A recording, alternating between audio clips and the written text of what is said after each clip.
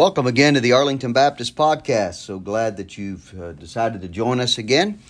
We are going to try, and I'm going to do my best to finish this long series I've been doing on the subject of end times prophecy.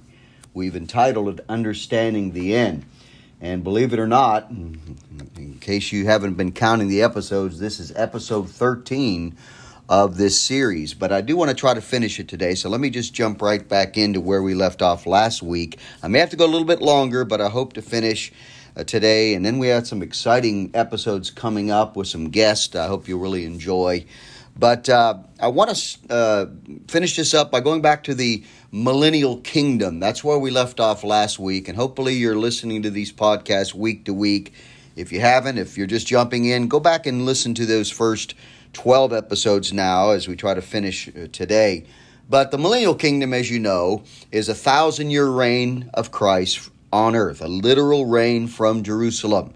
I think the literal premillennial, pre-tribulational approach, as I've been stressing almost every episode, is the right way to look at Bible prophecy. It's not the only way people look at it, but it is, to me, the most scripturally sound and consistent view of taking all that the Bible says about prophecy and bringing them together. Can we answer every question? Can we dot every I, cross every T on prophecy? No. But neither can groups who believe in other views like all-millennialism or post-millennialism or other views where there isn't even a rapture. So I've been teaching it that way, and hopefully you've been keeping up on it. Now, before I finish the millennium, I thought it was good that I would put in here what I call some extra things, some minutia. These are areas that are involved with the second coming that the biggest problem with them is timing. And so that's why I haven't really covered them yet, because I'll admit that I can't be 100% sure, and neither can anybody else that I've read, and I've done quite a bit of study on this subject of prophecy over the years, about several key events. They're important, no less important than things we've already studied, but we don't know exactly when they happen. I'm going to throw these in here right now, give you my opinion where I think they happen, and I'll throw them in now because I do believe that they happen prior to the millennium. So I don't want to finish the millennium and the whole series today without covering these. And there's three of them I want to talk about. I won't be long on any of the three. The first one is one I'm sure you've heard of.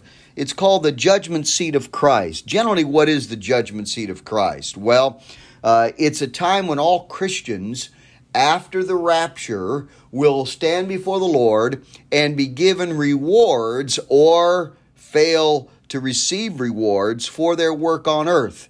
Let me just clarify. Remember, when you're saved, you're born again, all your sins are atoned for, are covered, are forgiven in Jesus Christ. You'll never have to answer for your sins before this judgment seat. This is going to be a time of the giving out of rewards for Christians. And unfortunately, according to parables like the parable of the talents and several other verses we could look at, there'll be some Christians who will fail to receive all the rewards that they could have had if they would have been more faithful. Boy, there's tons of verses, especially in the New Testament, about Christians being faithful and serving God with a devoted and dedicated life. And the reason for that, it's not going to be in vain. Not only does it bring you closer to the Lord and find more fulfillment and contentment in this life, but in the next life there's going to be reward.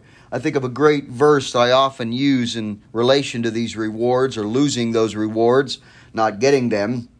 2 John, the little epistle, in verse 8, John said, "Look to yourselves," that's to Christians, "that we lose not those things which we have worked for," or wrought. The old King James uses the word wrought, worked for, served for, "but that we receive a full reward." That's a great statement.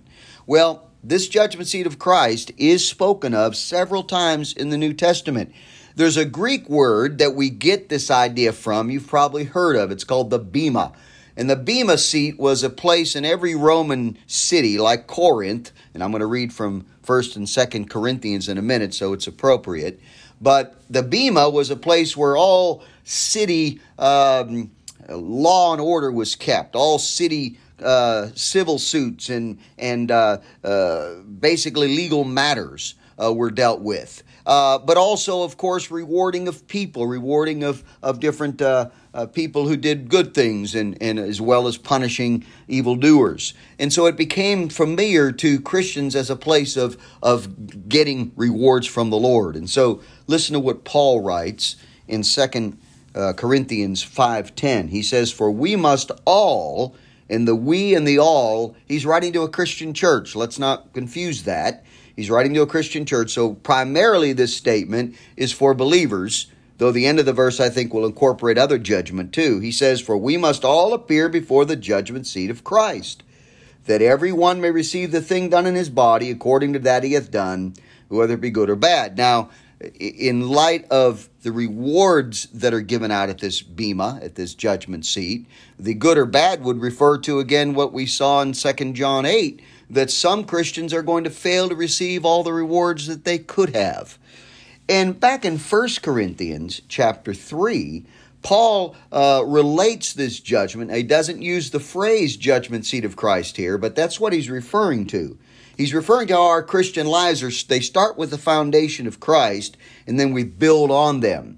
And he says, "Now if any man should build upon this foundation," this is 1 Corinthians 3:12, "gold, silver, precious stones, wood, hay, stubble, every man's work shall be made manifest," made known, "for the day shall declare it." What day? Well, this is the day of the judgment seat of Christ, I believe, because it shall be revealed by fire. Fire is that which judges and purifies and takes away the dross, the scum, if you will.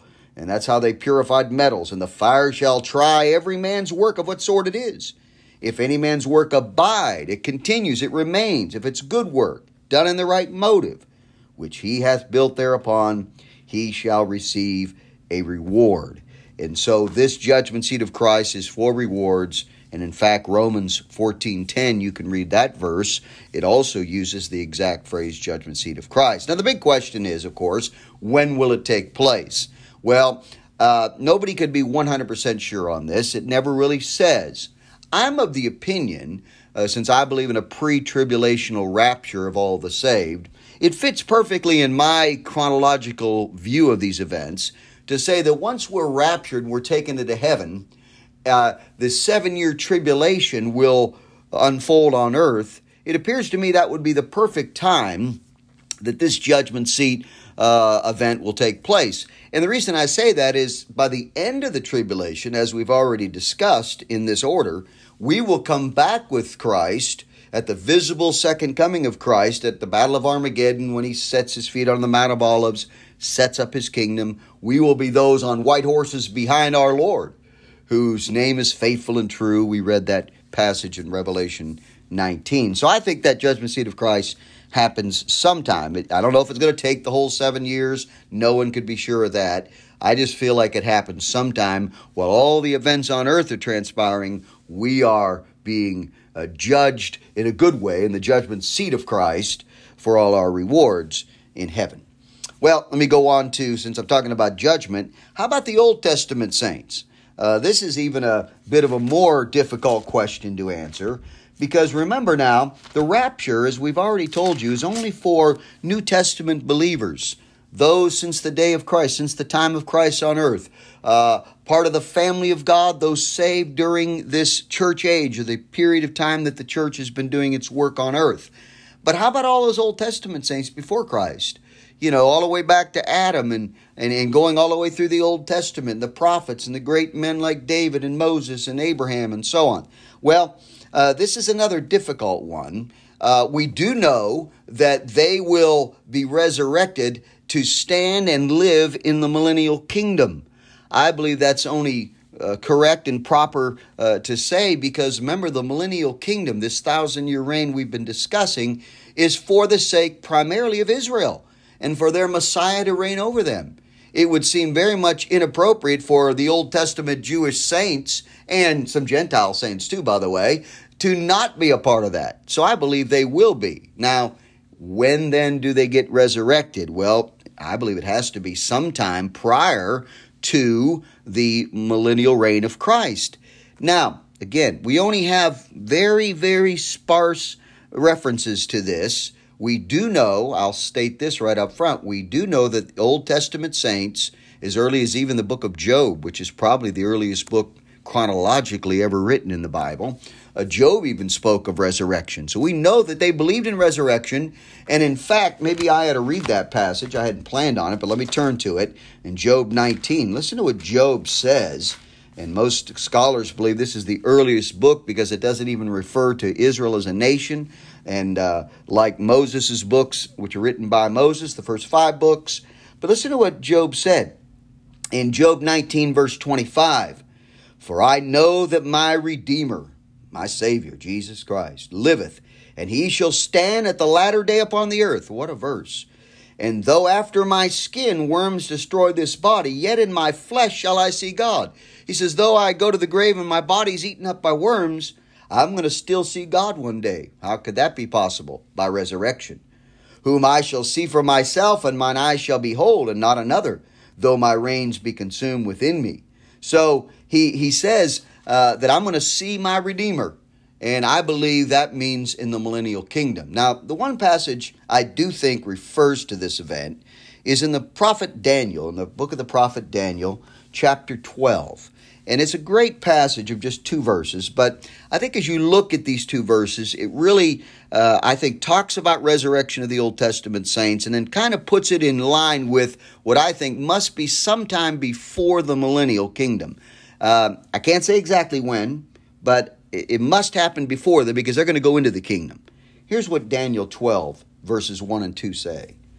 "And at that time," he gives a specific reference to time, "shall Michael," remember Michael the archangel, the warrior angel of God, "shall Michael stand up, the great prince, which standeth for the children of thy people." Now this is a revelation given to Daniel that he writes down. So thy people would be Israel. That's Daniel's people. "And there shall be a time of trouble." Now this is the tribulation. "Such as never was since there was a nation, even to that same time." Well, we've already referred to that 7-year tribulation, how terrible it'll be. And then he says, "And at that time thy people shall be delivered, every one that shall be found written in the book." Well, the thy people are the Jews. And of course, we know we've talked about these Jews that I think will be kept safe by God and protected through the tribulation period and go through it. And at the end of it, we'll see the Messiah come. We read Zechariah where they shall mourn for him as one that mourneth for an only son. We saw that. So that passage, verse 1, could be applied to those Jews, I think a third of the Jewish people, I talked about that already, that will meet Christ when he comes visibly. But verse 2 then adds another aspect to it that I think includes now the Old Testament Jewish saints that had died. And all Old Testament saints. I would include in that Rahab, the great Gentile convert who becomes a part of the genealogy of Christ, like Ruth, like the Queen of Sheba probably was saved herself. So we're not talking about just Jewish necessarily in this part they'll have in the kingdom. I'm talking about any believers before Christ. And could have been Gentiles as well. Listen to verse 2. "And many of them that sleep in the dust of the earth shall awake." That's not soul sleep.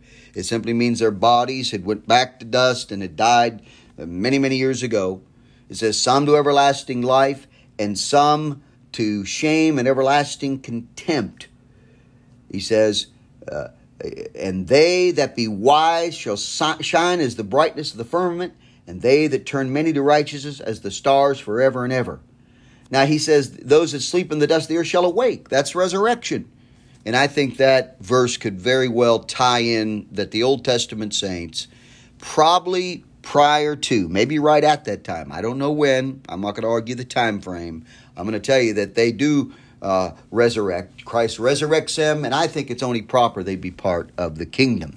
Now, one final, very debated event that I thought I'd better throw in here because there's so much speculation, and this one's even more difficult than the first two, the judgment seat of Christ and the judgment of the Old Testament saints, or their resurrection time at least. It's called the Russian invasion of Israel.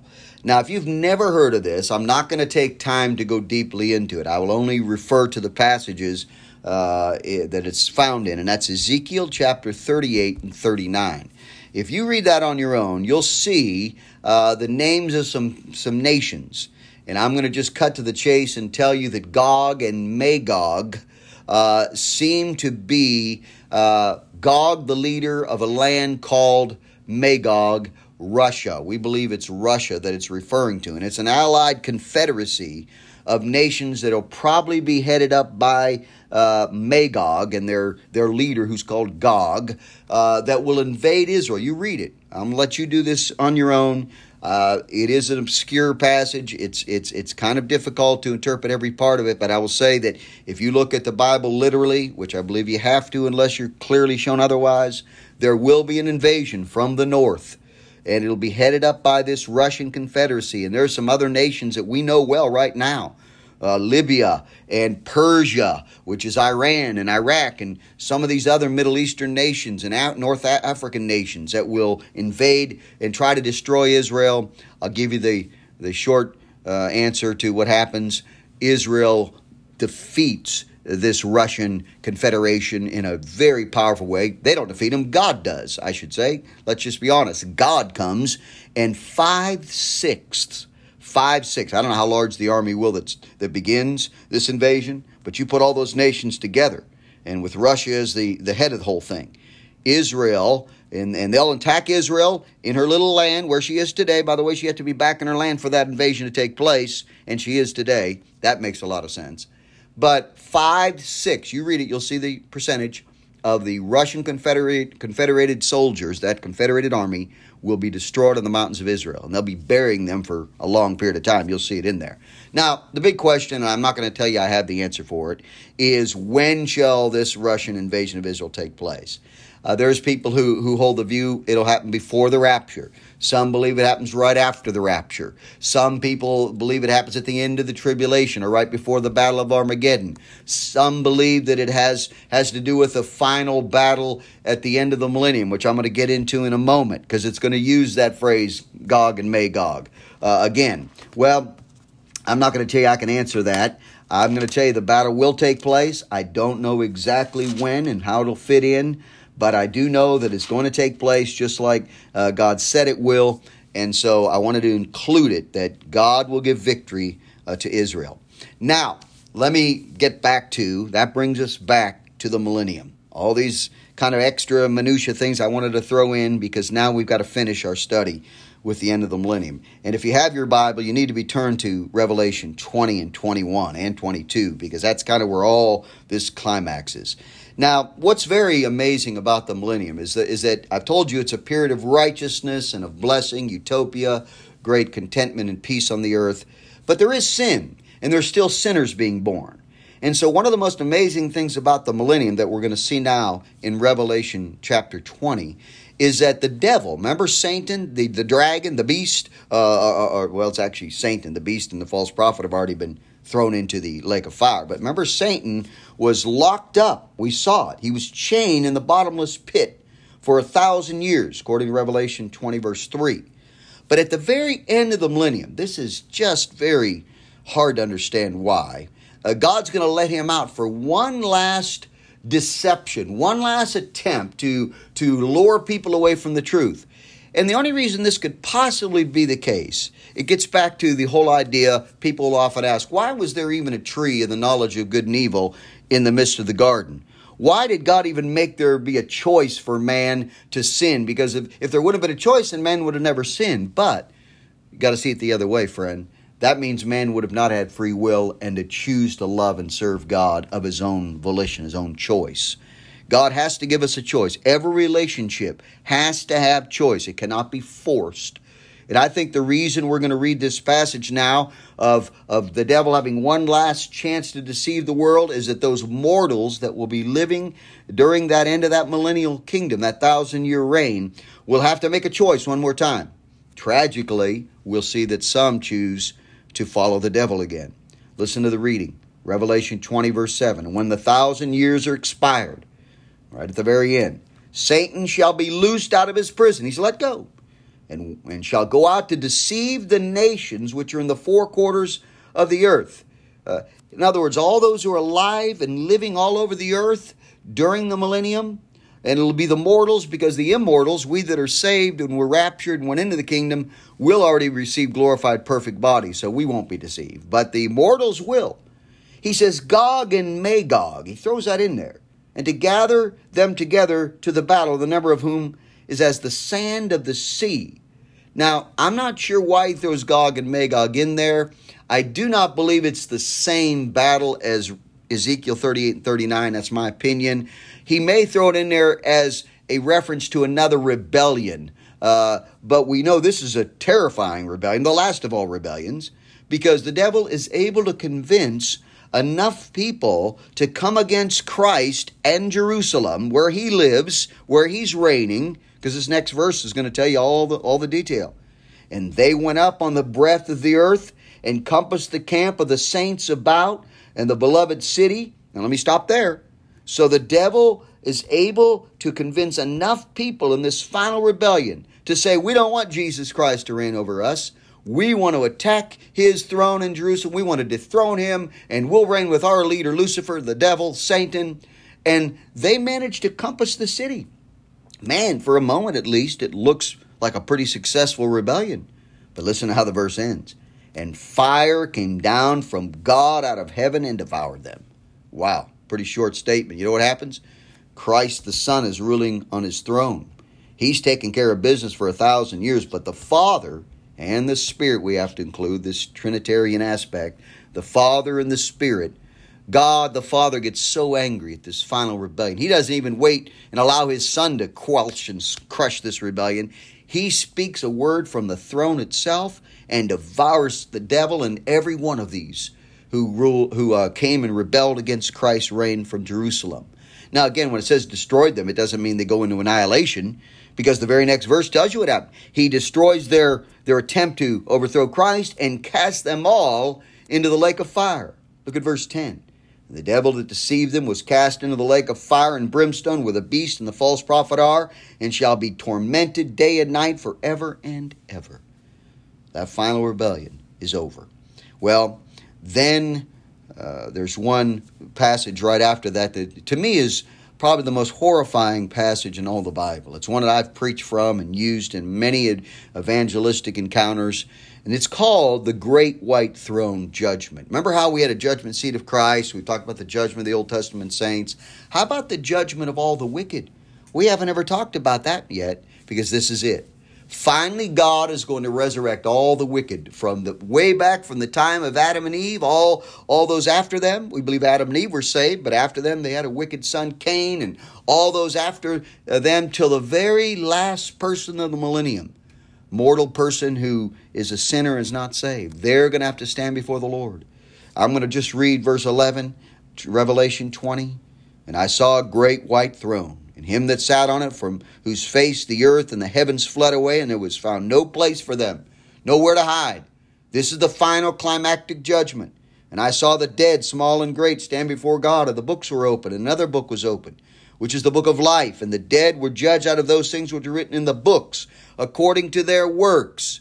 Here's an amazing thing. The book of life contains the names of all the saved, and it's kept in there eternally. It's like the great roll call of heaven. But if you don't come to Christ, if you don't get born again, if you don't repent and turn to Jesus Christ and have your life changed by him, you won't be in that book. Your name will be blotted out of the book. I believe, personally, I don't have time to get into this. Maybe it's for another podcast. I believe everybody starts out of the book, but you are blotted out as you reject Christ. And only God knows exactly when that happens. If you're a reprobate or it's after death, I'll leave that to God. But you are blotted out of the book. And look at verse 15. And whosoever was not found written in the book of life was cast into the lake of fire. Well, that's a horrifying judgment. And that's really how the millennium ends, really, because you got that rebellion that's punished and crushed, the rebellion of the devil, and now the wicked are all dealt with. And we've got all that out of the way now.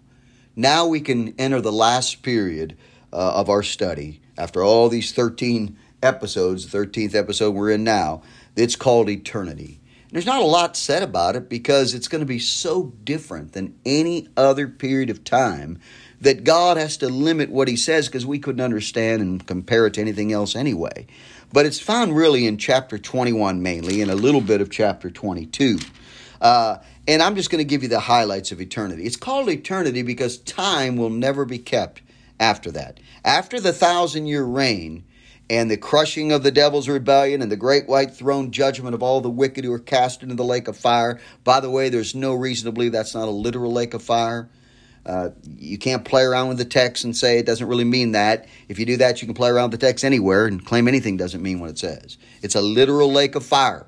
And they're going to be tormented day and night forever and ever. That's what it says. I'm going to take God's word for it and let him work out all the details. But after all that happens, there's going to be a recreation. This is amazing. Here, notice how chapter 21 reads. And I'll read mostly from Revelation 21 and 22. He says, "And I saw a new heaven and a new earth. For the first heaven and the first earth were passed away, and there was no more sea." Well, after God purifies, cleanses the earth of all the wicked, then he creates a new heaven and new earth. Now, it's going to be unlike anything we can imagine. It's going to be so unique, so different. Because remember, our earth has been cursed. When Adam and Eve sinned in the garden and all of mankind fell, the whole universe was put into chaos and turmoil. You brought death and judgment and wrath and sickness and pain and suffering and all the things that go along with sin. But now that sin's been eradicated, sin has been dealt with one final sweeping blow by God. Now, a brand new heavens and earth are created. There's other verses like 2 Peter 3:10 that you could look at. I won't go to all those, but they teach the same thing. So God's going to recreate a new heavens and new earth. It's going to be a wonderful thing. One of the most perplexing and intriguing parts of it is a new Jerusalem comes down from heaven to sit on this new earth. When he says he creates a new heaven and new earth, remember, I might include this, there's actually 3 heavens. There's the first, second, and third heavens. The third heavens are where God dwells, the highest of heaven, and they never get changed. They don't need to be changed. They've never been corrupted. He dwells on the highest of heaven. But the first 2 heavens are like the atmosphere and then the space heavens above us. They're going to be recreated because they've been corrupted and perverted by the fall of man too. And they're going to be recreated. In verse 2, John sees this. As he sees so much in the book of Revelation, he's shown this vision. "And I, John, saw the holy city, New Jerusalem," not the old Jerusalem, not the city that killed Christ, not the city that's had so much warfare and bloodshed and all that. Now this is a New Jerusalem, coming down from God out of heaven, prepared as a bride adorned for her husband. There's a lot of hard things to be sure of in this chapter, I agree. But we can at least know that this city is a literal city. And we're going to live in it. And I love how it describes it. "And I heard a great voice," verse 3, saying, "Behold, the tabernacle of God." This is where God dwells. This is where he has been dwelling. I think the New Jerusalem is just a picture where God dwelled in heaven. Jerusalem means the city of peace. And he's been the Prince of Peace always. He's been living in that peaceful, contented place in heaven. But now that's going to come down to earth where he can dwell among us and we with him. He says, "Behold, the tabernacle of God is with men, and he will dwell with them, and they shall be his people, and God himself shall be with them, and be their God." Well, that's the deity of Christ, by the way. This is Jesus as God. He is God. He's dwelling in his perfect state, his perfected state, his invisible body, forever to behold. The wounds in his hands, his feet, his side. He'll be with us. And I love verse 4. What a precious verse. You've heard it, I'm sure. "And God shall wipe away all tears from their eyes." Where do we get tears from, by the way? Why are we crying? Why does he have to mention that? I think he's specifically talking about the tears that were probably shed by Christians at the great white throne. I know I'm connecting some dots, and I may not be totally dogmatic about this. I agree, but I wonder where we get the tears. I think we'll get the tears because we'll see loved ones, friends, people that we had an opportunity to witness to in this life and didn't. We'll see them cast into hell, into the lake of fire. What a horrifying scene as we stand there, I think, and are witnesses to that. But anyway, the tears are going to be wiped away. "And there shall be no more death." Oh, that's the most precious thing said in this whole verse to me. "Neither sorrow nor crying, neither shall there be any more pain, for the former things are passed away." Oh, everything's going to be recreated. He said, and he that sat upon the throne. It's like the Father has to interject this. When John, the apostle, is given this vision and he writes what he did so far. It's so important that off the throne comes the voice of God himself. Behold, I make all things new. That's Christ. He said this before. And he said unto me, write, for these words are true and faithful. Oh, he tells John, make sure you write that down, John. Now, the rest of chapter 21 has some beautiful passages as well, and we find out some details about the New Jerusalem. I'll let you read that on your own, basically from verse 9 through the end of the chapter. I do want to pick up a little bit at the end, because at the end of chapter 21 of Revelation, there's a beautiful kind of conclusion to this city, and part of chapter 22. I do want to read that. In chapter 21, let me jump back in verse 22. And I saw no temple therein. See, there's not any need for a temple on earth anymore. Remember the Old Testament temple? No need of the church today. No need of the house of God. Now faith has become sight. We live with him. We don't need to serve him in the same way we do now. We don't worship him the same way we worship him face to face. He said, I saw no temple therein. For the Lord God Almighty and the Lamb are the temple of it. They dwell right with us. God himself, Father, Son, and Spirit. And the city had no need of the sun, neither the moon. See, this is how different this whole eternal kingdom's going to be. There's no sun or moon anymore. Or to shine in it. We don't need that light. For the glory of God did lighten it. Jesus is the glory of God, and the Lamb is the light thereof. See how it brings that together? And the nations of them which are saved. I love that. Only the saved are going to be in this kingdom. All the wicked have been destroyed. Shall walk in the light of it. And the kings of the earth do bring their glory and honor into it. And the gates of it shall not be shut at all by day, for there shall be no night there. And they shall bring the glory and honor of the nations into it. And there shall be, or in no wise enter into it, anything that defileth, neither whatsoever worketh abomination or maketh a lie, but they which are written in the Lamb's book of life. Wow, what a city. Nobody but the saved shall be there. All the wicked shall be put down. Their names will be forgotten. But look at chapter 22, and this is where a division was put in. Might have been a little awkward here. May have been better to put the chapter to start at verse 6 of chapter 22, because it changes to the conclusion of the book. But anyway, nonetheless, these chapter divisions are helpful. I'm glad for them. I'm not knocking them. I love them. But verse 1 of chapter 22 just continues the thought. And he showed me, of the same city, he's seeing the same New Jerusalem, the same new heavens and new earth. And he showed me a pure river of water of life. Now, this is the difference here, and maybe that's why they put the chapter division, is now instead of describing what's on earth, like the New Jerusalem and all the nations and all the beautiful things, the gates of the city and the foundations and all that earlier, now he describes the throne. And evidently it comes down to earth, because he says, and he showed me a pure river of water of life, clear as crystal, proceeding out of the throne of God and of the Lamb. In the midst of the street of it, and on either side of the river, was there the tree of life, which bare 12 manner of fruits, and yielded her fruit every month, and the leaves of the tree were for the healing of the nations.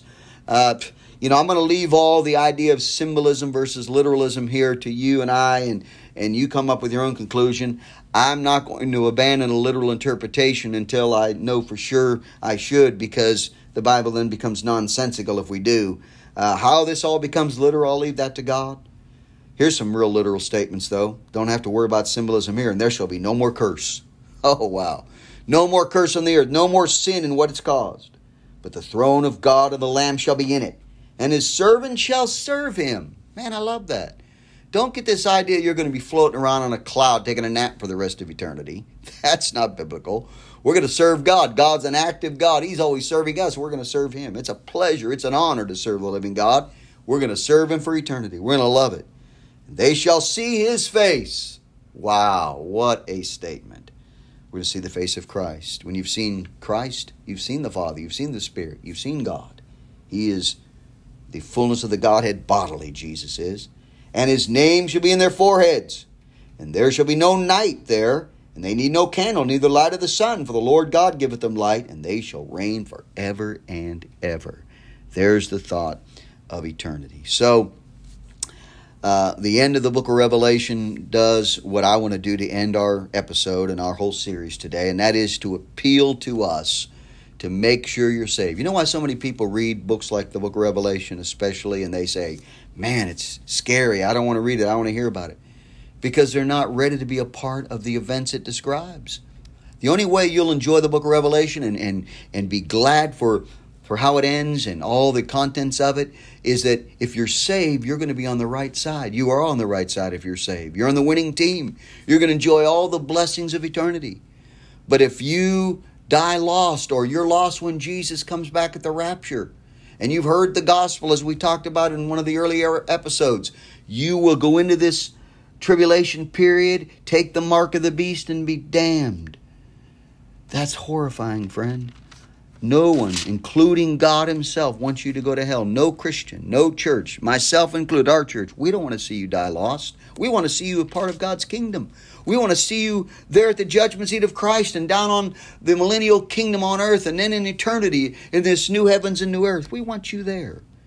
Do you know what Jesus said? Let me sum up the end of chapter 22.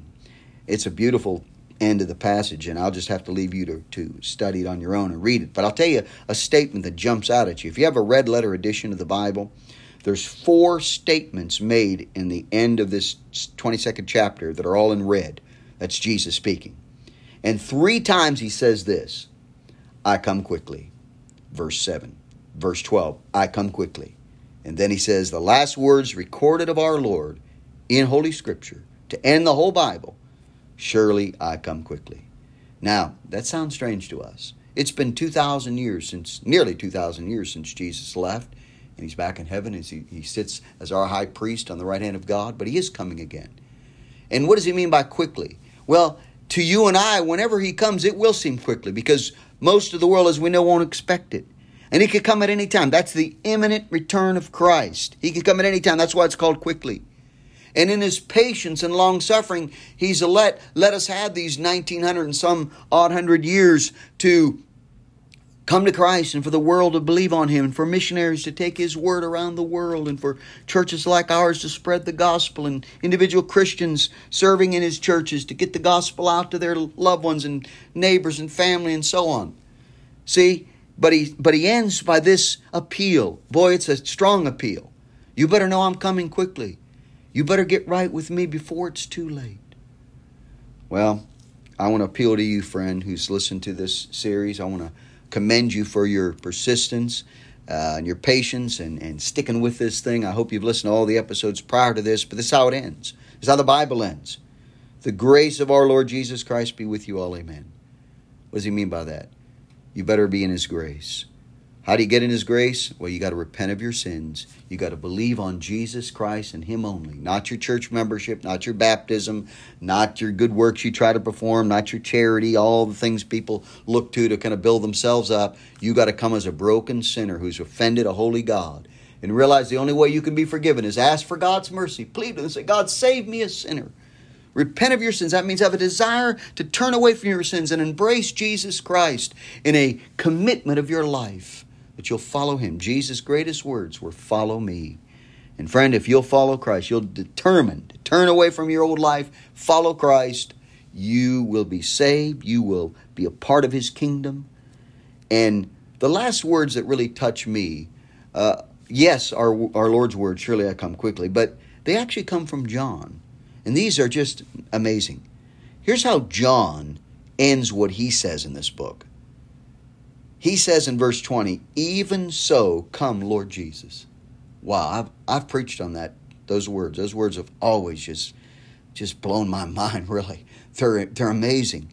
After all that John has said, I mean, there's a lot of horrifying things. There is a lot of judgment. There's a lot of negative things. He's not negating that. He's not, casting any kind of doubt on that. It is horrifying what's going to happen, and the wicked are going to be punished. And he says all that. That's what the phrase even so means. He's saying, Lord, even though I know all this is going to come to pass and there's going to be a lot of people who will die lost, and the Lord even said that few there be that find it.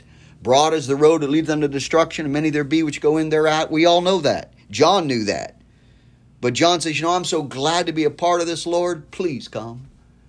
And I want to end by that same feeling in my heart. And I've said it many times to the Lord in prayer. Lord, I know that your coming is going to bring about some horrifying judgment on the world. People are going to be lost forever. And it's true, many will die and be thrown into the lake of fire. It won't be because God hasn't had mercy on them and wanted to save them. It won't be because of that at all. It's because they have rejected the only way of salvation. After all these centuries and millenniums of time, that God has had mercy on the world and sent His Son and gave His Word and created churches like ours to get that truth out, and Christians to share their faith and live a good testimony. And so those who die lost, as much as I hate to hear it, and I don't want that on anybody. But even saying that, I'm with John. Even so, come, Lord Jesus. Friend, are you ready for His coming? If you're not saved, turn to Christ today.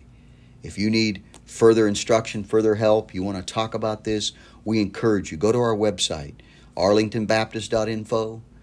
You may have gotten to the podcast from the website, but on the website you can contact us with questions and dialogue, and we'll even come visit you personally if you live in our area. If not, we'll start a dialogue with you. We want you to know what it means to be saved. Be ready when Jesus comes. It's going to happen soon, Lord. The Lord says. He said, I come quickly.